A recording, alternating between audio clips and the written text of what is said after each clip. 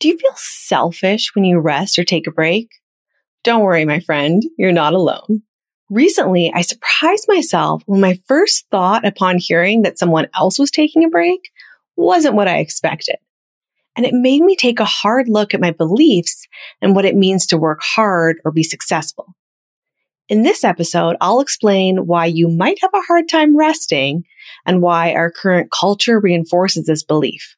Plus, one daily strategy to refresh your mind and body and to get comfortable putting yourself first every once in a while.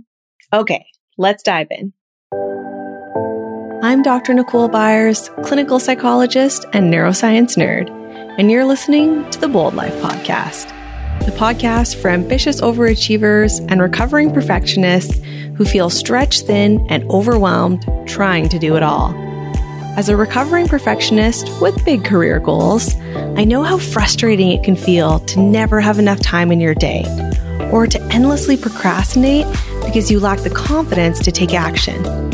I spent years understanding how our brains work and the mental habits that get in our way. Each week, I'll share actionable strategies and guest interviews to help you get relief from your to-do list, build your confidence, and reach your goals. If you want to learn how to thrive both at home and at work, you're in the right place. Recently, I was listening to another podcast, and the podcaster was telling a story about how one of her friends had taken the whole day and sat in a coffee shop and just read a book. And I was listening to this, and I was listening to the podcaster talk about her reaction, and her first thought was, ugh, that would be so boring to sit in a coffee shop all day and read. And I was pretty surprised at myself because my first thought hearing this story was, oh, that's selfish. And it really took me back because, I love reading. I would love to sit in a coffee shop and read all day. And it got me thinking, where did that come from? If I love reading so much and I'm all about self-care and taking care of our minds and bodies, why was my first thought when I hear about someone else taking a break to think, oh, that would be selfish if I took a break like that? Pretty common to have this reaction. And you might have had a thought like this before, whether it was feeling selfish when you needed to take a break or feeling like you're lazy when you sit down to rest or do something fun like sit and read a book for half an hour or so or watch your favorite TV show. And if you've ever had one of these thoughts, you're not alone. They're super common. Part of the reason that it's really hard for us to relax, to take breaks, and while we feel guilty and selfish when we do finally rest, is we live in a culture in our modern world where we have specific beliefs and values when it comes to hard work and what it means to be lazy. For example, busy is one of our values right now. It's normal and valued to be busy. How many times do you bump into someone on the street and you ask them how they're doing and they sigh and they say, ugh, busy, right? Busy is the new normal. And because of this, when we're not busy, we feel like we're doing something wrong. We have these beliefs and values about what it means to work hard. Working hard is being busy all the time, right?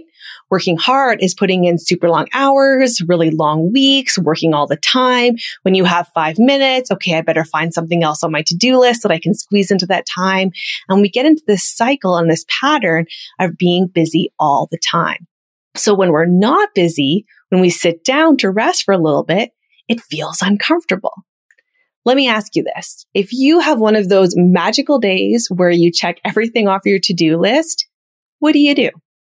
Do you sit and relax? Do you do something fun? Maybe watch a show or read a book or do another hobby?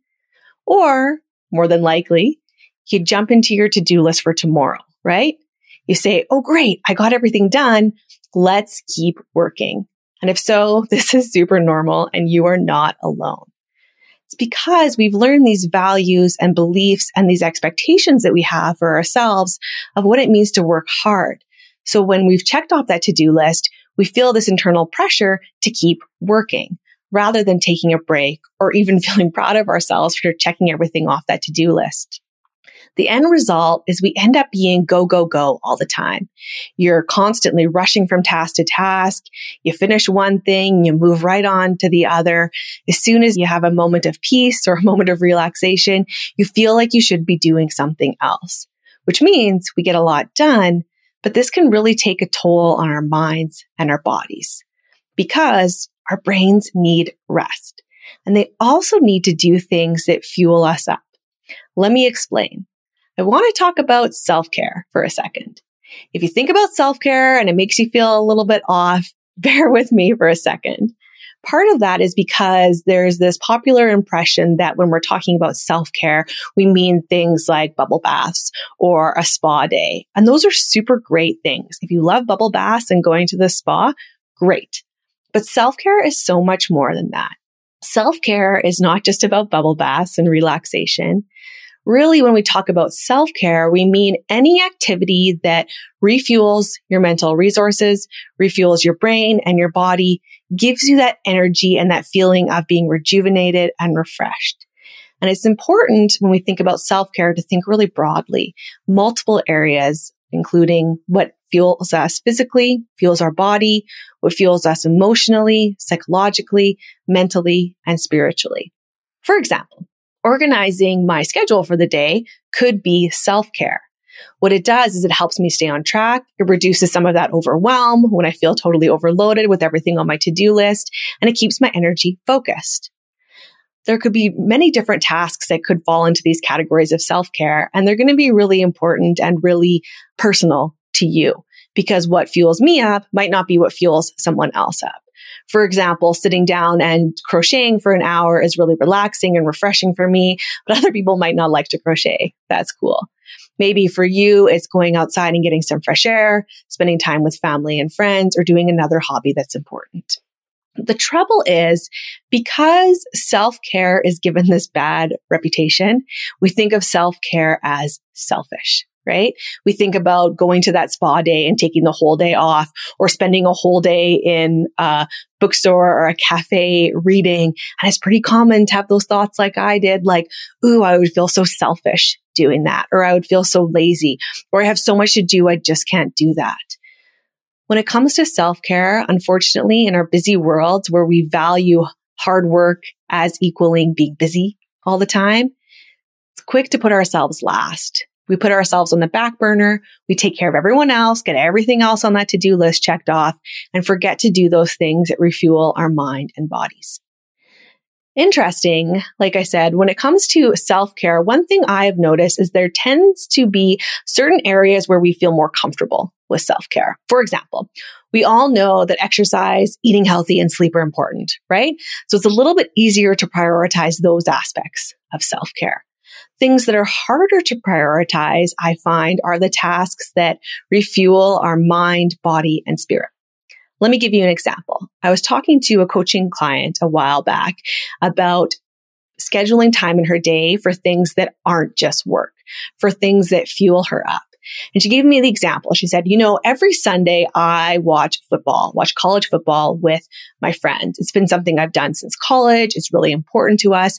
I would never skip that unless I absolutely have to. I always make time for that Sunday football. But she said, if she is sitting at home in the evening reading and a friend calls her and asks her to do something, it's harder for her to say no. She's okay saying no if someone tries to call her during football because that's priority time, right? But if she's doing something else that her brain says is perhaps less valuable or more selfish, like reading, she feels that pressure to say yes. And you might find that as well. Likely there are going to be certain activities that once you start to do them, once you dedicate time to refueling your mind and body, whether it's hobbies, exercise, outdoor time, rest, family time, where those doubts and beliefs are going to crop up, where your brain is going to slip back into those defaults of saying, ooh, it's lazy to take a break, or it feels selfish, or it feels uncomfortable. I should be doing something else. Keep in mind that when it comes to both our health and well-being and our productivity, it's important to do things in our day that aren't work or task related. We can't be working all the time. Our brains were not designed to sit at a desk and work all day. It's important that we do things that refuel our mind and body because those are really limited resources. Our mental and physical energy are limited. We only have so much. And if we're doing things all day that drain those batteries, that drain those resources, and we're not refilling that mental, emotional, spiritual, physical cup, can really lead to burnout. I've been working on this a lot myself in the evenings. What I used to do after Allison, my 4-year-old, went to bed is I'd spend an hour or so tidying up. I'd make lunches for the next day. I'd do some dishes. I'd put away all her toys.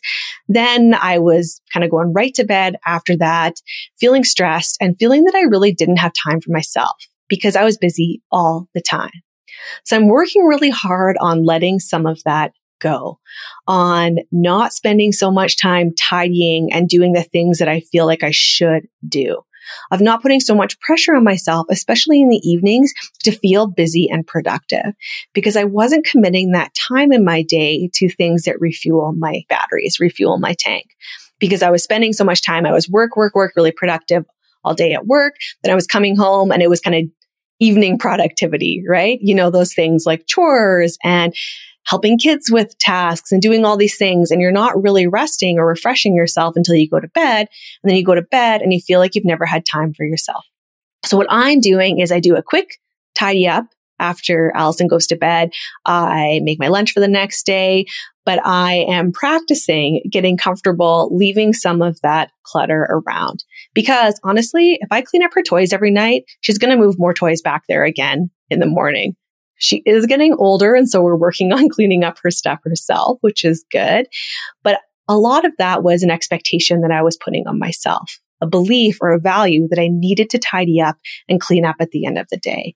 And by taking away some of that pressure, I don't need to spend half an hour tidying up her toys. I can sit and do something that refuels my mind and body, like working on my crochet projects or reading a book or even watching some TV every once in a while. This episode is brought to you by my new free workbook, Your Insider's Guide to Stop Procrastinating. In this workbook, you'll find 5 questions and 4 strategies to go from endlessly hesitating and second-guessing yourself, waiting for the perfect time to start, to getting more done and having the clarity, energy, and focus to take action on your to-do list every day. Our beliefs about time, work ethic, and productivity can lead us to get stuck procrastinating. Check out this free workbook to learn more, and you can get yours at drnicolebyers.com/stop procrastinating. That's drnicolebyers.com/stop procrastinating. I'll put the link in the show notes too. Okay, here's your challenge for this week. I want you to plan one self-care activity every day. Doesn't have to be a bubble bath or a spa day. It can be something small. Start with 10 to 15 minutes. Plan something that you like to do every day. Something that refills your mental, physical, spiritual cup, that fuels those batteries so you end up feeling refreshed, relaxed, and rejuvenated afterward. If you start to feel guilty or selfish, keep in mind that's normal. You're working to retrain your brain and to overcome some of these beliefs and values about what it means to work hard and to be productive. Acknowledge that thought, put it to the side. Sometimes thoughts are just thoughts. The more that you do this, the more that you practice adding some of those self-care, those energy rejuvenating activities into your day, the easier it will get. Okay, thanks for listening. I'm Dr. Nicole Byers, and this is the Bold Life Podcast.